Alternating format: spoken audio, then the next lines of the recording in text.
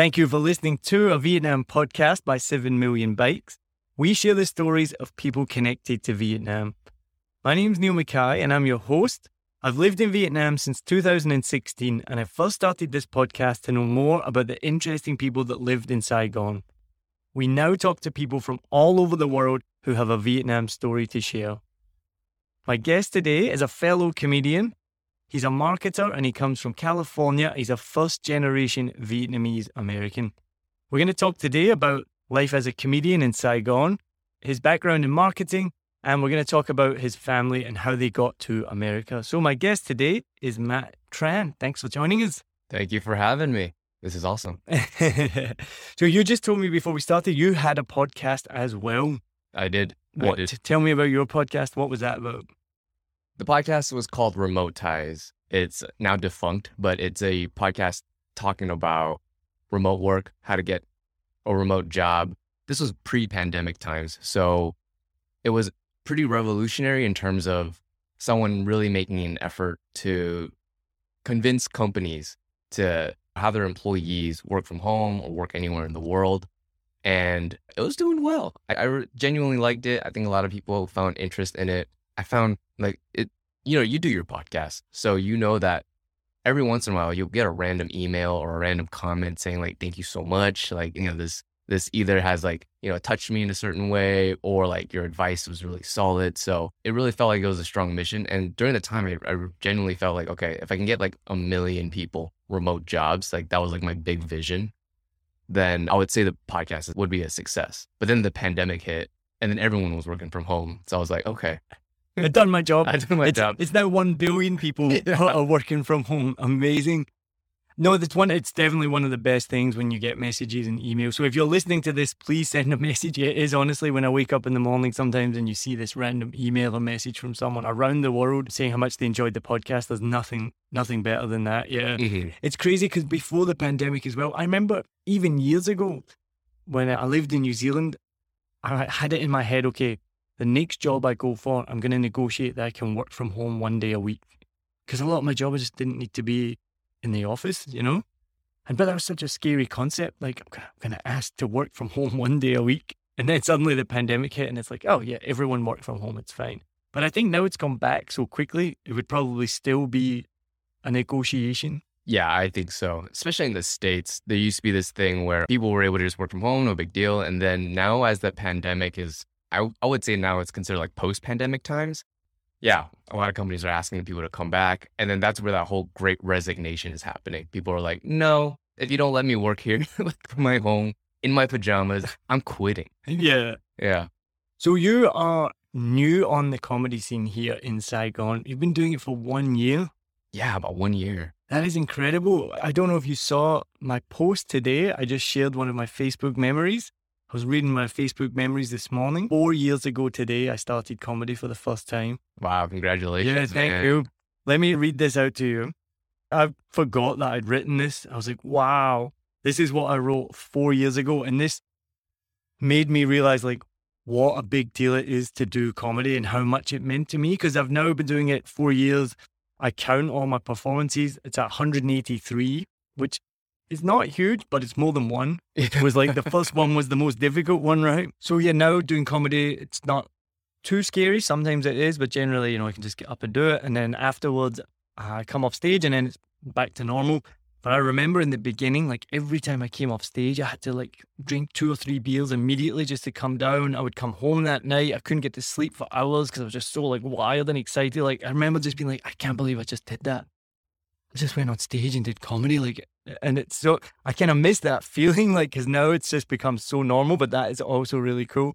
August 7th, 2018, I wrote, tonight I finally ticked this off my bucket list, achieved my biggest challenge, did the scariest thing I've ever pushed myself to do, but something I've wanted to do for a very long time and always been too terrified to do. I did a stand-up set at an open mic tonight, and people laughed. People, more than one person, goal achieved. That's awesome. That's pretty cool. Yeah, I was like, wow. So tell me about how did you get into comedy then? By the way, that feeling of validation from an audience laughing at a joke that like you prepared, you spent months, sometimes even like, several months trying to craft your little 5-minute set, right? And then the whole, from 4 minute 50, no one laughs. And that last 10 seconds, you get a huge laugh. You're like, okay, there's something here. Yeah. I started comedy like a year ago. I actually wasn't even really like that motivated to do it initially. So I was out here with my girlfriend in Vietnam, and we went to a comedy competition in Saigon. And that was the first time it was my first time seeing comedy in Vietnam. And I thought everyone was so funny and it was so inviting and everyone was so welcoming. And I met MK, who's a local comedian here. And she was just like, I host an open mic. You can come out, check it out. No pressure. It's like one of those interactive open mics where, there's audience participation. She provides questions and then you get to come up. So I was like, why not? And then my girlfriend at the time, she was just like, Matt, you just, like, it seems like you want to do it, but you're scared, don't be a bitch. Like, just go and, just go and see what it's all about. Right. So for a whole month, I went and I didn't go up on stage. I was just watching everyone, try out new material and stuff. But what was great about her open mic was that because of the audience participation portion of it, I was able to flex a little bit, see what I'm able to offer in a very low effort way, right? Like no commitment. And, she does prizes and stuff. And yeah, she was just like, man, you're funny. Like, every time you come up and you put your hat in the bag or whatever, like it works. People like it. They laugh and they vote yes on your stuff all the time. Just go up there, do a 5-minute set. So that's kind of all it took. And then I was just like, all right, fine, I'll do it. And then not only that, but like my girlfriend went up and she had like nothing and she crushed. All she did was just make fun of me and my penis. Like, so I was like, okay, if she can do it, I can do it.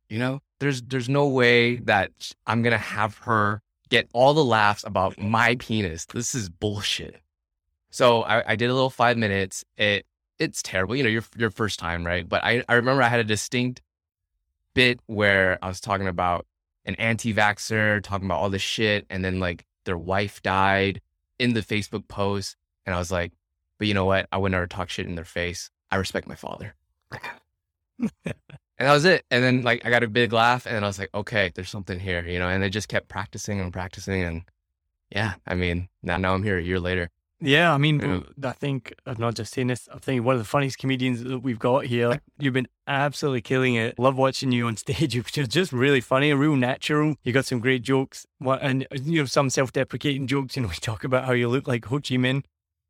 And like I told Matt when I just came back from a trip away, and across the way there was a picture on the wall of Ho Chi Minh. And I was going to take a picture, send it to Matt, and be like, "Stop following me around." But so how long had you been wanting to do comedy before you finally like got up to do it? Wow, that's a good question. I would say I've always been interested in comedy. Like my first favorite comedy movie was Young Frankenstein. And then I watched all of, what's his name? Mel Brooks. Yeah, Mel Brooks is the director, right? And I watched every movie after that. So I watched Young Frankenstein and then Blazing Saddles and then Spaceballs, right? And I was just like, this is great. And I was 14 at the time. And then from there, I got involved with like, my mom wanted to really watch this Robin Williams stand-up special. I remember it was like one of those HBO specials. And I sat there as like a 14-year-old with my parents watching this. And I was like, I can't believe this is a job. This is amazing. And, he's also like an established actor, a comedian actor as well. So him going on stage and just acting a fool and getting huge praise and huge laughter. And I must have watched that special like 36 times after. And that was kind of like that little seed that dropped in my head. And then ever since then, I've gone to comedy shows. Any new special that comes up, I'm like trying to get my hands on it. And then from there, I was just like, but, in my head, being in LA, I was like, there's no way. Like, I can't possibly do this. It seems like it was such a far away hobby, let alone like a career, just because in LA, everything's so spread apart. And if I wanted to go to one open mic or I wanted to go to another one, I'm spending like an hour just to get there. So it just wasn't feasible, and it's expensive living out there. Well, that's one of my favorite SNL skits, which we were talking about before, the Californians. I'm going to go down Cabrera and get on the 101. And they just talk about the traffic. And then, you know, when I spoke to Californians, they're like, no, that's all we talk about in California is the traffic. It's surprisingly accurate. Yeah. I guess that makes sense of what you're saying. I didn't think about the distance between open mics, because this is the difference in New York, right? I hear about people, you can go do 3-4 open mics in one night. And I guess, yeah, New York, that's so easy to jump between them. But I never started doing comedy till I came to Saigon as well. It's Really? I'd wanted to do it for 7 years.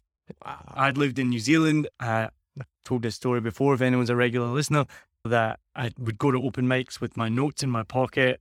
I wouldn't get up, just couldn't do it. That's why that post I just read it was such a big deal. And even here in Saigon, I would go to open mics with my notes in my pocket and still not get up and do it. And then eventually I didn't. I've been doing it since. But this is one of the amazing things about Saigon is the opportunity that is here for people like yourselves. No, you're right. I would say being out here, and I think this is one of the reasons why I love coming back every time, is because if you always dreamed of doing anything, I feel like Vietnam really gives you the space to do it. You know, whether it's comedy or you want to make clothes or you want to start a bakery or you want to do some pop-up. There's a community out here, both local and expat, that would make it happen for you. And I think that's really beautiful versus sometimes parts of, you know, at least back in America, parts of the city, parts of LA, there's so much regulation or that there's so much competition and there's a lot of pettiness that comes with you trying to do something, and it's expensive as well. You know what I mean? Like there's just so much logistics mentally that you have to like hop over. Whereas out here, if you have, you know, $100 and, you know, you have a motorbike, put a cart on that and then just start selling banh Yeah, it's a much more entrepreneurial spirit, right? Mm-hmm. I'm just thinking as I was talking there, is it sad that it takes having to come to Vietnam as someone, yourself and myself, from another country? Why couldn't we do that in our own country? Why does it take coming to Vietnam? But I think that's what makes Vietnam so special. But I'm also concerned about having that thought that, well, why do we need to come here to do that? And I don't want to then talk down of the people that live here that like, so what, we can just come over here and do this in their country. That's true. That's true. There is that. And then I do battle with this mentally in terms of being very aware of my privileges coming from another country, having an American passport, and being able to do what I can do out here versus, locals, they do have a more challenging time trying to, you know, pursue these things. And I guess I'm still trying to grapple with that. That's a tough thing to really consider. And I think the biggest thing, if you are going to come out here and pursue stuff, you want to try to lift all boats, right? So whether it's a small community of comedians or anything else, any other small community, you know, bring on locals, bring on the diversity, and then try to lift all boats. Try to help out as much as you can where you can. Yeah, I'm just trying to reconcile that in my head. But I mean, I guess the difference is I didn't come out here with the intention of becoming a comedian or doing podcast or any of this stuff. You know, I just came out here for a short time, you know. So you've got to do, then you come here and then suddenly there's all this opportunity. So it's not like you came here with the intention of, I'm going to go there and take advantage of the cost of living, or I'm going to go there and take advantage of a smaller market or less competition. Right. I definitely didn't come here with bad faith or with like an intention to necessarily exploit anything, right? But I would say the environment that you come from and then the environment that you decide to live in, which is, you know, here in Saigon. And the reason why I decided to stay here was I did a 10-day trip here, like back in 2017. And I thought, oh, Vietnam, I don't know. I don't hear much about it. I've traveled to Thailand. I traveled to the Philippines. And I'm like, okay, this is like another part of the Southeast Asia tour. I landed in Vietnam and it just felt different immediately. I felt this energy in the air in Saigon, right? You know, yeah. And then anyone who's been here for a long time, they know that it's still there, and it does breed this like feeling of like I can do so much while I'm here. Yeah, you're making me feel better now, because for a second there, as we were talking, I might be like privileged, like you mentioned. Am I taking advantage that you come here? But then I'm like, well, no, I didn't come here with the intention. And exactly like you said, that this comes up again and again in conversation and on this podcast. There's just something about Vietnam. That's why I started this podcast, because and it was originally a Saigon podcast because you land in Saigon and there's this crazy energy. It's this bustling city. Even now, I'm about to turn 40. I can't believe the energy that I have. I'm out every night. I'm up late, up early, doing stuff all the time. I'm never tired. And I'm like, if I was living in New Zealand where I was before, that it's cold, gets dark early, gets light late. So you're cold and miserable and tired. You've got to drag yourself to the gym after work because it's dark and it's cold. Didn't stay out late. During the week, you just work. It's the weather, I think, for one. There's this energy about the city that you're just like, I'm so energetic. I don't know where it comes from. And I've always been energetic, but here it's like, sometimes I'm like, Neil, you're nearly 40. How have you got the energy to do this? But I think you just feed off of Saigon. And same with, as well, you said, we'd been to Indonesia, we'd done Thailand and Malaysia, and then we came to Vietnam for 6 weeks. And 6 years later, we're still here. Yeah. And we also did similar to you. We did a 2-week trip in 2016. We were just on vacation. And we just fell in love with the place. It's just, there's something about it. And so many people you talk to, nearly every expat you meet here, you're like, they came for a vacation. They came for a short time and then just didn't leave. Yeah, absolutely. And the thing is, this is maybe my observation, but you're 40 and then we have... Whoa, I'm 39. Oh, it was nearly 40. I've only got 2 more weeks to go. All right, calm down. And then, our friend JK, he just turned 50. You guys are the best looking, like almost 40 and now 50-year-olds. Like there's something in the food here. There's something that just keeps people like stress-free, young looking. Well, I don't know about the stress-free. This is the most stressful country in the world. But yeah. It's like a good stress though. It's Thanks. not yeah, back at home, I'm talking with friends and everything, and their stresses are financial, their stresses of uncertainties, right? Whereas the stress here is like, how can I juggle so many opportunities at once? That's a good stress to have. I was thinking more the stress, my story of recently having my phone robbed and then trying to report the crime and not being allowed into the police station because I had shorts on.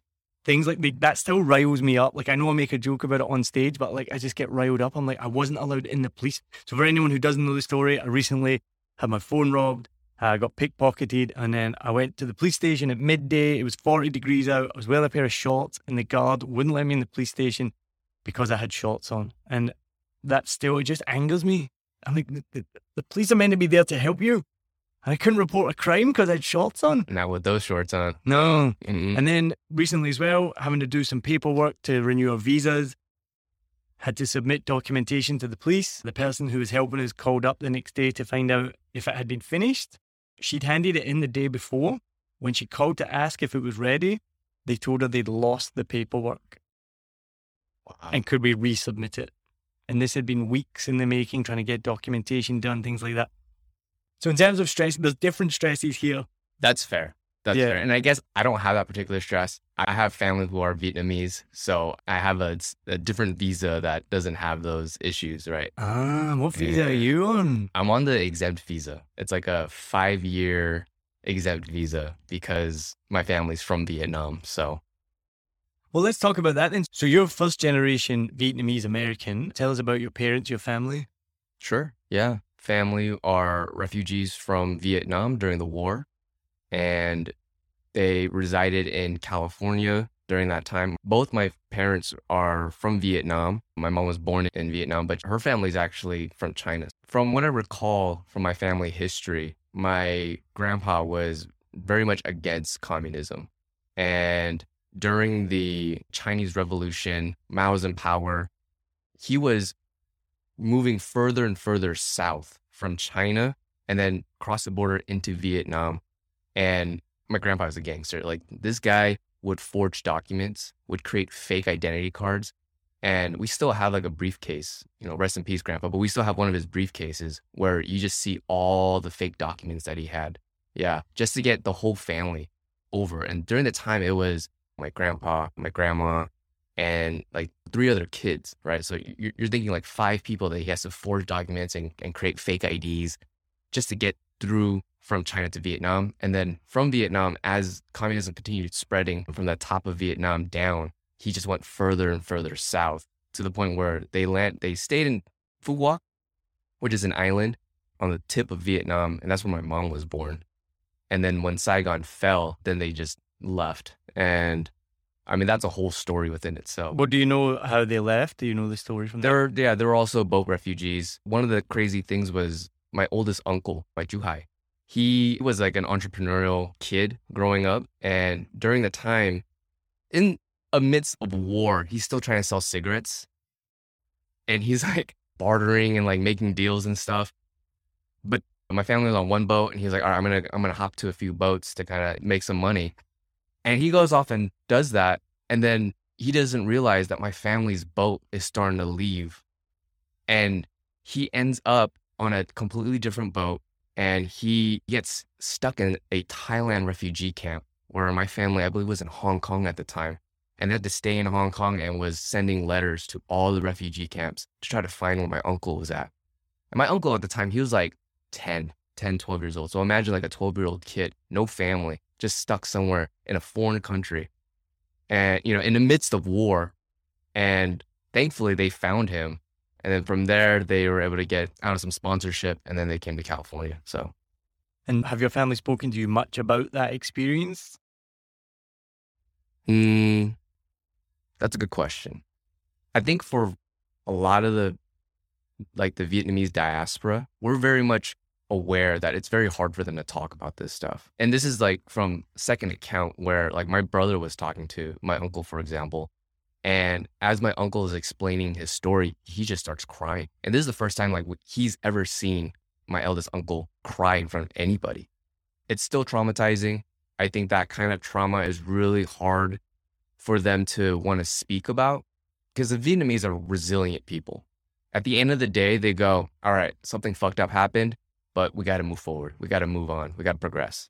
And as poor immigrants, they've worked really, really hard. And I look at my uncle and I look at that side of the family and I go, man, you've done a lot and you've built up this family, built up your own wealth and has become rather successful back in California. So yeah, that's kind of like that story on that side. And then on my dad's side, that part is also quite fuzzy, but same concept. They were boat people as well. And his whole story was like, the boat was like a ratty tatty boat. As they're coming to Hong Kong, midway through, the boat had a huge hole in it. So everyone had to constantly just, put buckets and participate in like, dumping water out of the boat. And he just remembers like everyone being seasick. And as the boat was moving back and forth, he just watched like, there's no bathrooms, right? So he'll watch urine and shit just like go back and forth on the boat. And that's a lot to have to deal with as a kid. So that was his experience on the boat. Then they arrived to Hong Kong and they got sponsored to be in Chicago. Apparently it was like a nice old couple that sponsored him. And I remember he told me as he's older now, he wishes that he knew who they were so he can go and thank them. It's really quite interesting, like the generosity of people that don't even know who you are and just sees the issues, right, that's happening across the world and go, I want to help. So whoever they are, thank you. I wouldn't be here today. So that would be incredible to meet them. Yeah. It's something that, as I mentioned to you before, it come up a lot on this podcast recently. It's been really fascinating to me because it's something I had no knowledge of prior to living here, prior to doing this podcast. Anyone listening, go back and listen to the episode with Nguyen Nguyen, who escaped on the final day in Saigon in 1975 as a 5-year-old with her family, ended up in a refugee camp in Hong Kong. Horrible story. Beautiful person, so happy, lovely, willing to talk about it, but like tragic story. And then the other one I would recommend, go back and listen to the one with Tracy Nguyen Mang. And this is one I would recommend for you as well. She started a podcast called the Vietnamese Boat People Podcast. And she's explained to me and then she's explained on her podcast. So what happened in her case was similar to you, similar to the Vietnamese diaspora across the world. She wanted to know her dad's story because she knew little bits, like from overhearing things, but didn't know much about it. And so one day she drove to her dad's house with a microphone and just talked to him 6 hours and found out all the stuff that she didn't know about. And that then ended up becoming the first episode of the podcast. Not 6 hours. She distills it down into a story. It's an amazing podcast. Mm-hmm. And now she interviews people from around the world, in America as well. Obviously she's based there, but interviews people from around the world. And she's now started a foundation, the Vietnamese Boat People Foundation, and it's now a charity. And they're collecting stories now because there are so many, it's not just interviewing people on the podcast. They're getting people to submit their own stories and then they're collecting them online and basically collecting like a database of all these stories from across the world, because it's something that's not been shared, and for the obvious reasons that it's so tragic and hard to share. So anyone listening, and for yourself, go check out the Vietnamese Boat People podcast. We talk about it quite a lot, and Tracy was on this show and she was so interesting, such an interesting story. Yeah, that's great. So what do you know then about when your family arrived in America and then what happened next? I guess I have to think about it a little bit. Yeah. And this is where it can get quite fuzzy, right? I'm not the best account for my family's history, but I do remember that though they were having rough times and it was kind of tough for them. From the pictures growing up, seeing my dad being younger and then all my uncles and aunts like growing up in high school there in California, they had a pretty normal, like, I wouldn't say normal. I don't know how to describe it. Yeah. At least to me, it just seemed like, okay, they were young people too. And how old were they when they came here? How old was your dad? My dad was... Not came there. Yeah. My dad came to the States probably when he was like 7 or 8. Yeah. And from Chicago, they moved to California and they resided in a small little town called Rosemead. And they had, 7 kids and the 2 parents, and everyone's like sharing rooms and stuff. So it was a very packed house. And my dad would tell me stories. He'll tell this one particular story that I won't forget. I'm eating with him, right? And I'm eating slow, and he's already done eating. And he says, when I grew up, you couldn't eat slow. Everyone else would just come and just take everything on the table before you can even manage a plate. So he's like, you're lucky. That's where a lot of that struggle competition, that concept of like, who's had it worse, who's had it better dynamic comes from, I think, a lot of generational Vietnamese, and anyone that comes from an immigrant family really can know that experience. Yeah. And so what was it like then for you growing up? Were there many Vietnamese people where you lived? Was there a big community? There were, but for me, my family was a bit of a, it was quite strange because even though I knew I was Vietnamese, I grew up more Chinese. I was around a more Chinese community, I would say. I grew up in a big Taiwanese community where, there wasn't a lot of people speaking Vietnamese.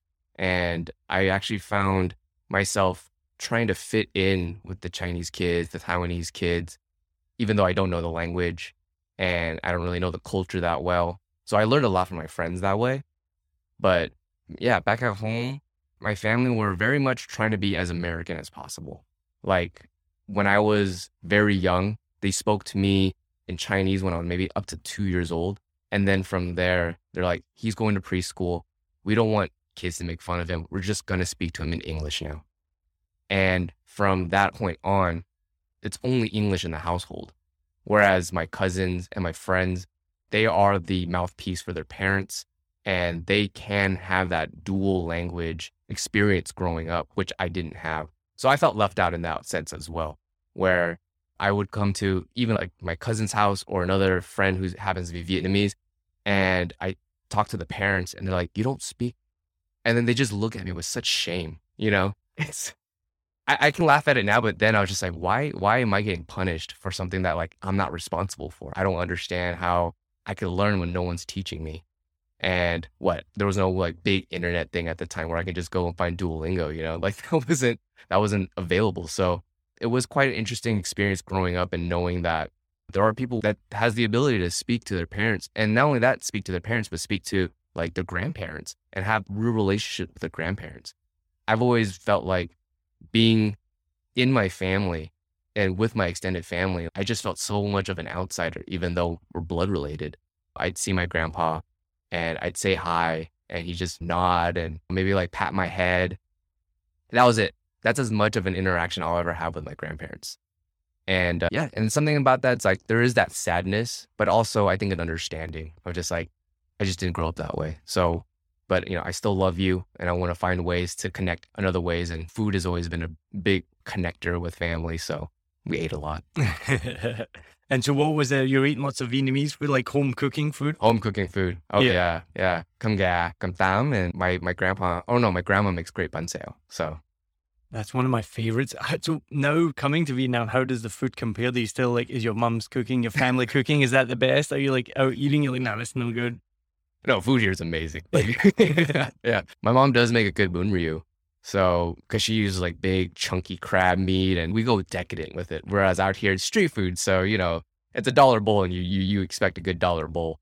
But no, I mean, other than that, I mean, Vietnamese food is top tier. I can't imagine going anywhere else and just having the same feeling that I have eating Vietnamese food. I'm just like, oh man, this is home. It just feels so good eating Vietnamese food in Vietnam. So you get that feeling because you just mentioned there, like, this is home. Mhm. Does it really have that strong emotional connection? It does. It does. Because I remember, so my parents divorced, and then every time I'd go and visit my dad during the weekends, he would take us to pho restaurants or like go get gum soon or gum tam.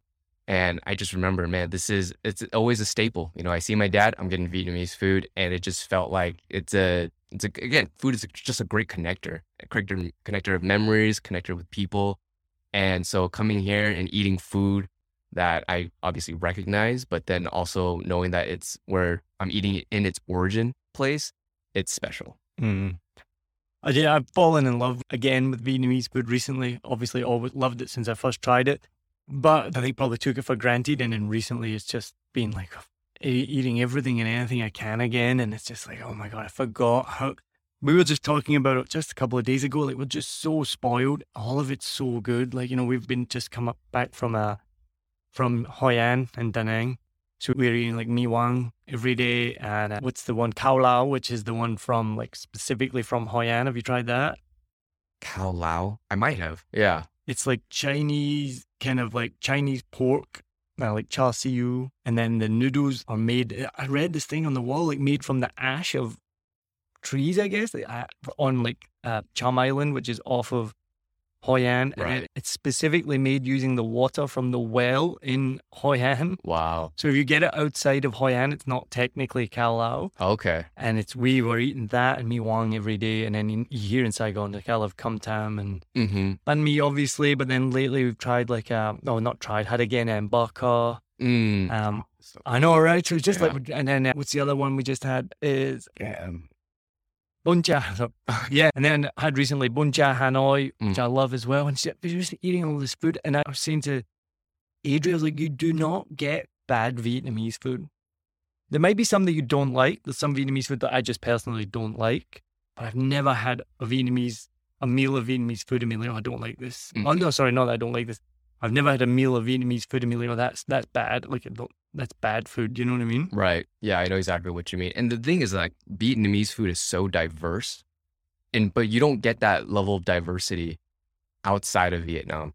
You don't get what you said, like bún chả and bang and even like hủ tiếu. Like, none of those things really exist outside of Vietnam, but Vietnam. Even their little like street taco pancake thing that they make, you know what I'm talking about, with the cheese and everything. That's so uniquely Saigon, so uniquely Vietnamese. You say it's all different, but just remember, everything has a rice-based component. Whether it's a bun bao, which is like rice flour, right? Whether it's everything. But I like rice, so that's all right. But yeah, no, the flavors are all so different. It's amazing. So you can see why people come to Vietnam, fall in love with it because of the food. There's so many cooking shows about it, so much of it. It's just such a big draw. And yeah, recently I've just fallen back in love with it. So there's the challenges of living here, of not being able to report a crime because you have shots on. But then you can go down the street and get some amazing food. But the one food, though, that I'm not a big fan of, the one that Vietnam is known for, pho. Really? I'm just not. I've tried it several times. I just think it's not bland. It's my least favorite Vietnamese food. That's fair. And then, you know what? That's the thing is, like, when you're in Vietnam, that's okay because there's so much. You have so much to love. That one thing you don't like, it's not even a big deal. And maybe because it's so ubiquitous, it's just like...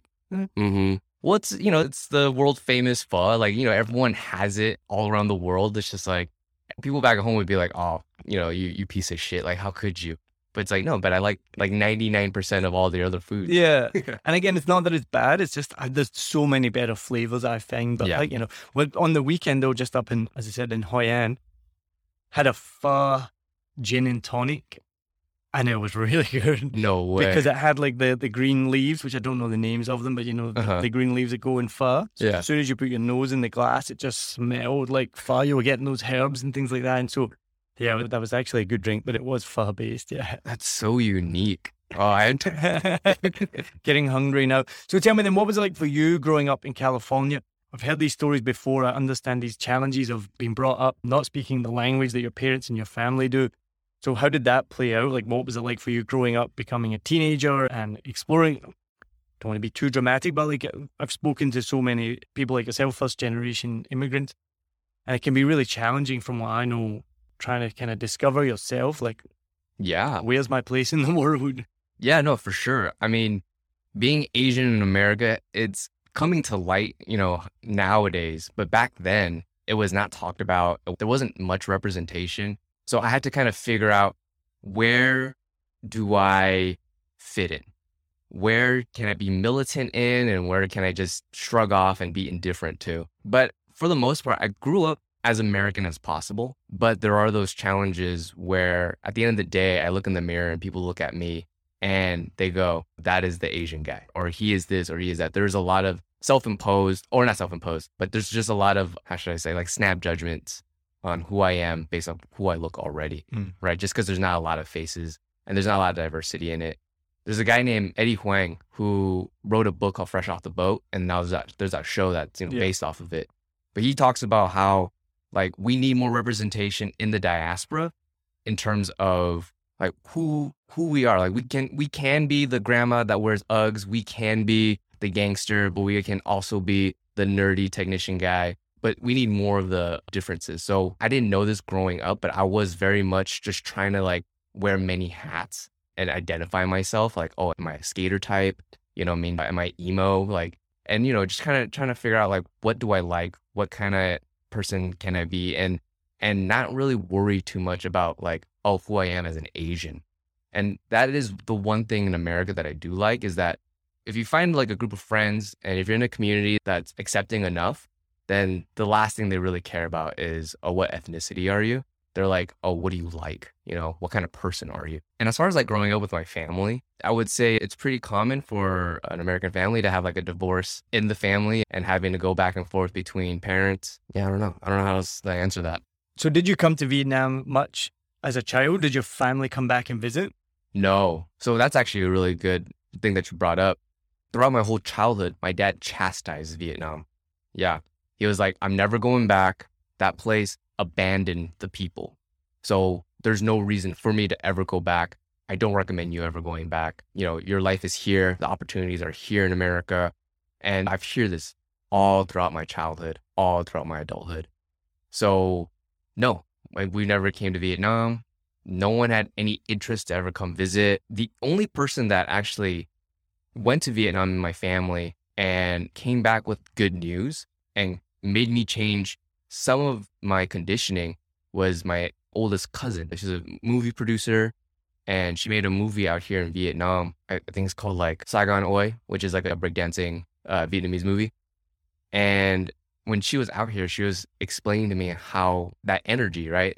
But I had no reference, so I couldn't quite understand until I did come out here. But she was the only person that was like saying how good Vietnam is now. It's getting better. There's this energy. It's a young vibe. And I just remember all my older aunts and uncles just chastising her, saying like, don't bring this into this house. Don't talk good about Vietnam. What the fuck is wrong with you? All this stuff. And she's just like, forget it. I'm going to talk to the little cousins. These are the people that I can shape. These are the people that I can indoctrinate. But yeah, she explained that to me and I was just like, oh, okay, that's interesting. She's like, yeah, if you ever go, I have all these recommendations. I can tell you about everything. I'm like, okay, great. But this was like 10 years before I even touched down to Vietnam my first time. So, I was like, yeah, sounds fine. But that was it. Other than that, like, yeah, no one ever spoke about Vietnam. Matter of fact, like, they're like saying you should come to Hong Kong instead. Again, growing up more Chinese and watching a lot of the Hong Kong style movies, my heart was wanting to go to Hong Kong. I romanticized it so much growing up. But coming to Vietnam, being here now, I'm just like, oh man, like the romanticizing is now here in Saigon versus over there, especially now. Well, what was that conditioning like you growing up? So what was your opinion of Vietnam? My opinion of Vietnam growing up was that it's a developing country. It has probably more third world tendencies. So dirt roads, maybe people still riding bicycles and wearing the cone hats, the rice hats, and just not a lot of infrastructure. Really, that was my thought, you know. And granted, it probably was I accurate. was going to say it's pretty accurate. Yeah. Yeah. I mean, more in terms of like you're saying your parents, your family are telling you like the reasons not to go. So in your mind, not just like what was it physically like, in your mind, what was your opinion? What did you think of Vietnam in terms of a country, you know? Yeah, like I just thought it was maybe some sort of dictatorish communist country, not a lot going on, still being rebuilt from after the war. And again, not that far off. No. Because I've talked to other guests, you know, Tim Lay, whose family were from Houston, big Vietnamese population in Houston. Oh, yeah.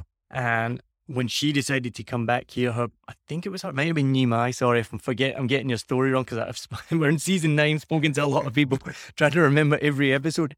But they're all such fascinating stories. But yeah, their family, whoever it was I spoke to anyway, sorry, their family didn't want them to come.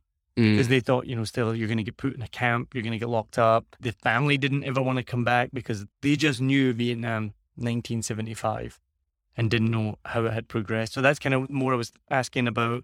Well, did you have that similar opinion? Did your family have that same? No, they didn't have that opinion. And maybe because they just didn't talk about it. And, I guess this is kind of going back to my family. My grandpa on my dad's side, he's actually a POW. Yeah, he fought for the South, and then he got caught in the North, and it took him, I think, a couple of years before he was able to get let out and then come to America. But my grandpa was very fluent in French and in Chinese and in Vietnamese, and yeah, so a lot of their fears, I think, maybe stemmed from the fact that my grandpa was captured and was tortured. And he doesn't talk about it to this day. I remember I was talking to my oldest cousin, and she tried to get some stories out of him, and he would just sit there silently and just cry and not mention anything after. So it's very tough, obviously. And I can understand why they wouldn't want people to come back, just because of how much damage they've done to people. Like, I know even during Reunification Day out here, it's a huge celebration. But back at home on Reunification Day, they're waving the Southern flag. Yeah. And they're trying to, they want to point at the atrocities that happened during that time. And I can understand that. But again, the Vietnamese, the resilient, they want to move forward and they want to better the lives overall. And the whole reasoning behind the war, I think ultimately is understandable in hindsight, why they had to do it, why it came down to that point. So, but yeah, as far as like, and by the way, these are things that I had to learn on my own. This is something that I wasn't able to pick up from my family because they were in that mindset of never going back. America's my home now. I'm going to make this opportunity as best as possible here. Yeah. So what made you come here then? The first time was just on a whim. Yeah. I was at a business conference in Thailand, and a buddy of mine was just like, want to do 10 days in Vietnam? I don't want to go back home yet, and I just want to just check it out. And then I'm pretty adventurous, and I said, why not? Not knowing what to expect. And the whole time I was just thinking like, we're gonna drop down, it's gonna be dirt roads, it's gonna be like pots clanging on the sides of water buffaloes just walking down the street. Again, not that. It's where you are, right? That's where you are. Yeah.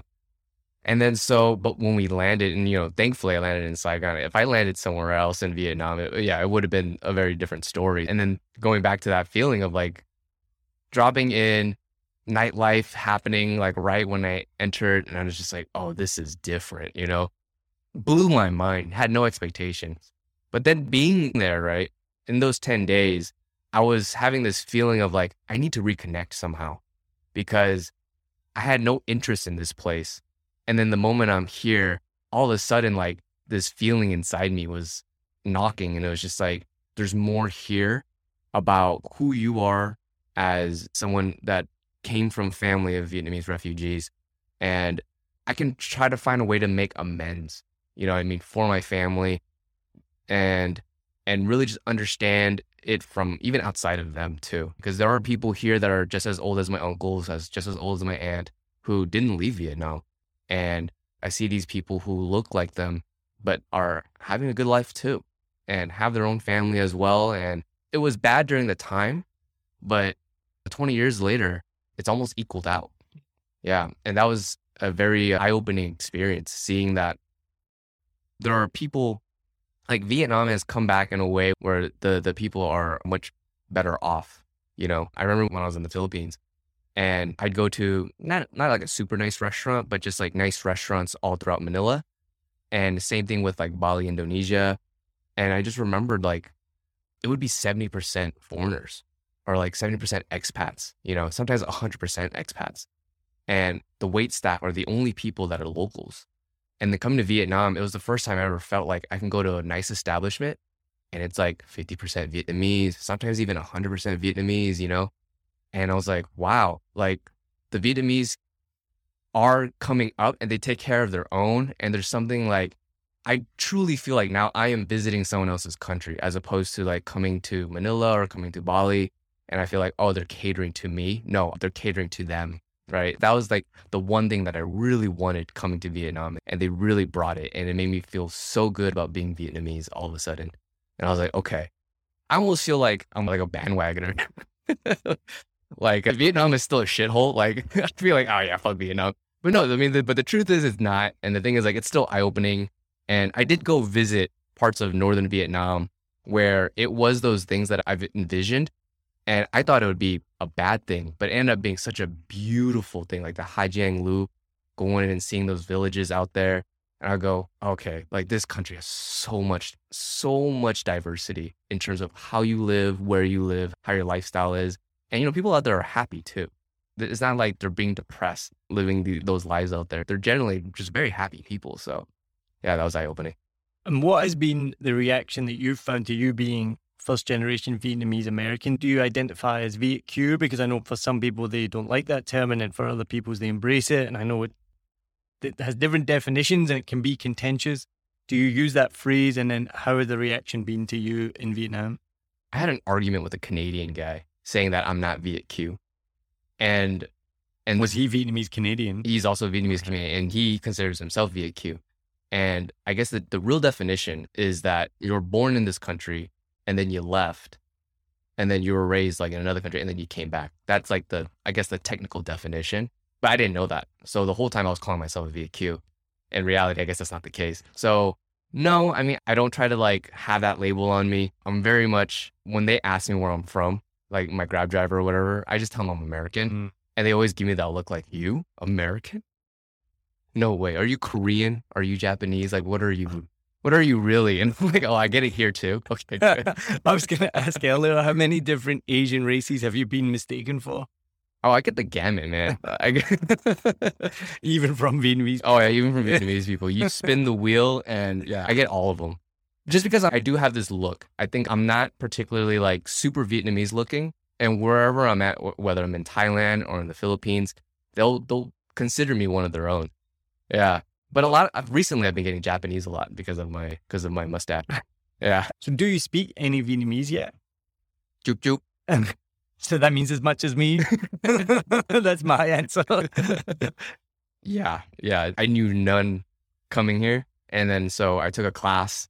Shout out to VES. I did it for 8 months. So I know enough. I know enough to get around. I would consider myself like I can speak it well enough. I get the tones and I can get the accent down pretty well. I'm a pretty good parrot, but I have a hard time hearing. Oh, I thought it might have been the opposite because maybe you've been brought up around hearing it, that right. You would hear it more easily.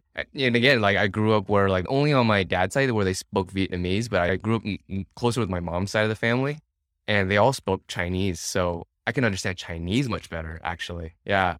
But yeah, Vietnamese, I'm still having a hard time understanding. And a lot of the locals here that do speak English, they tell me, yeah, they have a hard time too. You know, it's just because the South just has more accents and more slang as well.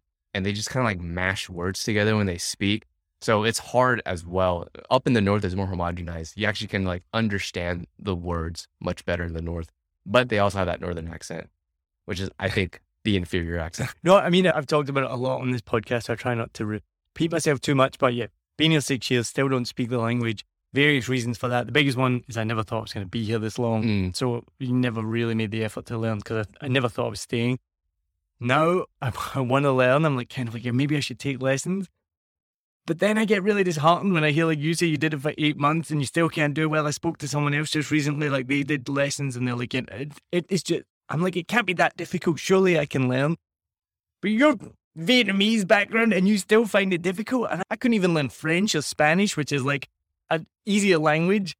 So that really like disheartens me because I'm like, what's the point? I'm not going to be able to learn this language or speak it. And even sometimes recently because I kind of, really bad, but I zone out when I hear someone speaking Vietnamese because I can't understand it right. And recently I've kind of like tried to zone in and be like, okay, just see if you can like pick up the words. I can't pick up anything. Like I can't pick up even where a word starts or finishes. And I think we were just talking about that comedian Joe Coy, and he's Filipino-American and he makes fun of all the Asian accents or Asian people. And he says about Vietnamese, it sounds like there's a full stop after every word. And I was like, yeah, that's exactly what it's like. Yeah, I would say don't give up. Because here's the thing, I'm going to go back to class and I'm going to try to learn. Because I'm at a point now where I could do that. I actually could pick up a few words. And right now, the thing is like my vocabulary is terrible. Whereas my fiance's vocabulary is great. She's also learning Vietnamese too. And even though tonally she can't really speak it, she can understand it more. So I'm like, okay, like I just got to keep going. I think same with comedy, right? Like you have to just put in the effort, put in the work, pay your dues, look like a fool in front of other Vietnamese people. But, you know, I'm determined now. I used to be so insecure about speaking my mother language back at home. And it's pretty normal where like your parents tells you to say something to like an older family member and I'm just repeating, right? I'm just a parrot. And I was so insecure about it because like, I'm like, oh man, I'm going to embarrass myself because they'd laugh at me every single time.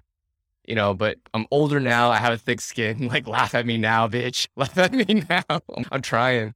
Yeah, so I'm going back, man. I think and maybe it's an American mentality thing. Like, I don't want to be the hypocrite to like go into someone else's country and not learn the language, right? Where everyone's like, oh, speak English, you know, when they're in America. Like, I'm like, yeah, you could, but, and now I'm here. I'm like, oh, no, I need to learn Vietnamese. Yeah, I mean, and that's, like I said, I never planned to be here this long. Mm-hmm. But now I'm at the point where I don't see myself leaving anytime soon. I don't think I'll be here forever, but I don't see myself leaving anytime soon. So now it's kind of like that excuse of I'm not going to be here for that long doesn't really exist. So I should make the effort. And also as well, like you said, when people ask you, oh, do you speak the language when they hear that you live here? It's getting quite embarrassing to be like, no. Like I remember when I first came here and you met someone who'd been here for like 10, 20 years and you'd be like, oh, you speak Vietnamese? They're like, no. You'd be like, what? Now I'm that person. So it's kind of like, I got to change that. So let's finish up with the final questions that I ask everyone on this season and the guest hosts have been asking as well. Thank you very much. This has been awesome. Really enjoyed it. So number one, what one reason would you use to persuade someone to come to Vietnam? Food. 100%. The food and just to come. Yeah, that would be the one thing I would say. If you're a foodie, and you want to really have an experience with your palate, come to Vietnam. Great one. Yeah, I mean, yeah, we've talked about it enough, definitely. What one reason would you use to persuade someone not to come to Vietnam? The heat and humidity. Yeah. If you're very sensitive to sweating all day, every day, because you get used to it out here. Yeah, it's the one thing where it's just part of your day, right? Or like the constant rain, it's just part of your day. So if you can't get past that, don't come. That's a good one as well. Now, what common scams have you heard of or experienced in Vietnam? I've experienced 2 scams my first year here.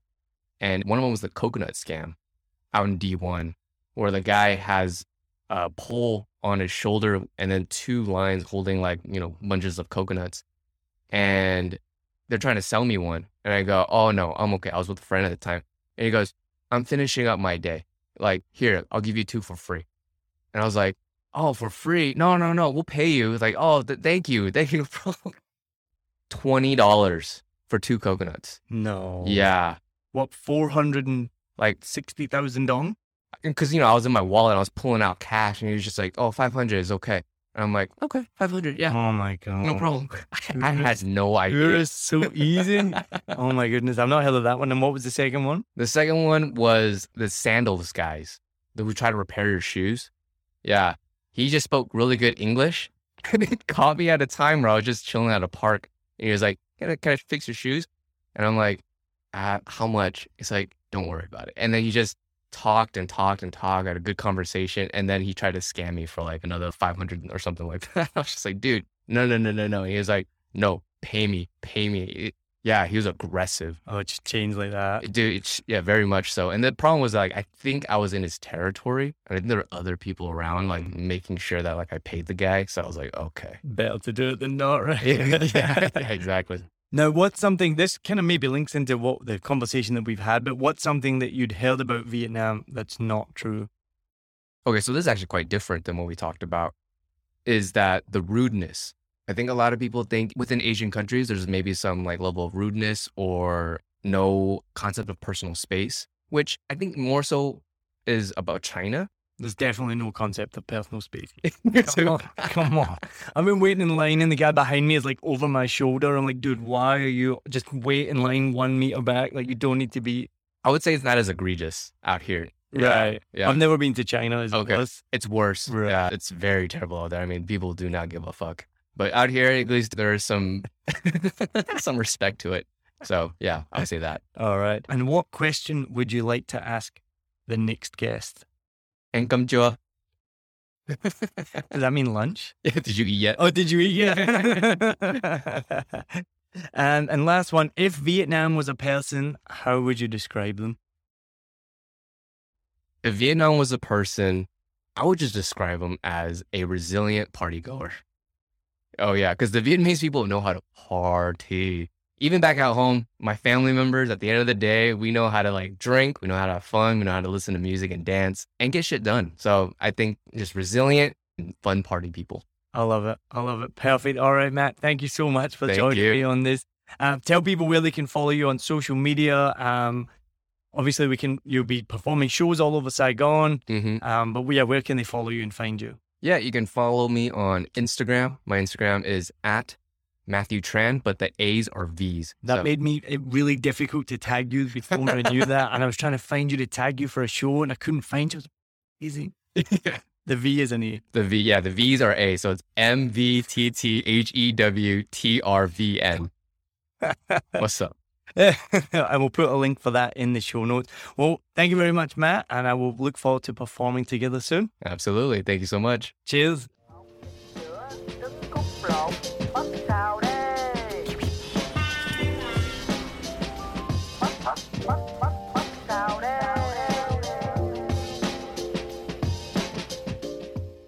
I hope you enjoyed this episode. If you're like me, you may use your laptop at places where you have to use public Wi-Fi. This opens you up to digital snoopers. It's a massive problem. It can be your internet service provider, or you know who, looking at what you do online, or a cyber criminal trying to steal your bank passwords or credit card info, or even a hacker at the next table trying to steal your sensitive data. These days, it is vital that you keep your data safe. NordVPN keeps all of these snoopers away. It makes your internet activity private, protects you from accessing dangerous websites that are phishing for your data, and lets you enjoy your favorite content securely, even while away from home. And it's easy to use, even I could use it. I've actually been using NordVPN for years now here in Vietnam, and I'm excited to be an affiliate partner with them. I've used NordVPN to watch Netflix, BBC, Disney Plus with ease, and I also know that my information and data are safe from prying eyes, whoever they may be. Join now and you'll get 68% off and 3 months free when you go to my link, nordvpn.com/SMB. Just again, for those hard of hearing, nordvpn.com/SMB. The link is also in the show notes. I know nobody checks them out, but go check that out and you can get the link from wherever you are listening to this podcast. As an affiliate partner, It also means that I will get a small commission when you sign up, but at no extra cost to you. So not only will you be getting a great deal through 7 Million Bikes, you get a great VPN and you'll be supporting 7 Million Bikes podcast. Stay safe online and enjoy the shows you love. Any questions, just let me know. You know how to get in touch with me. And thanks for listening to this show. Cheers.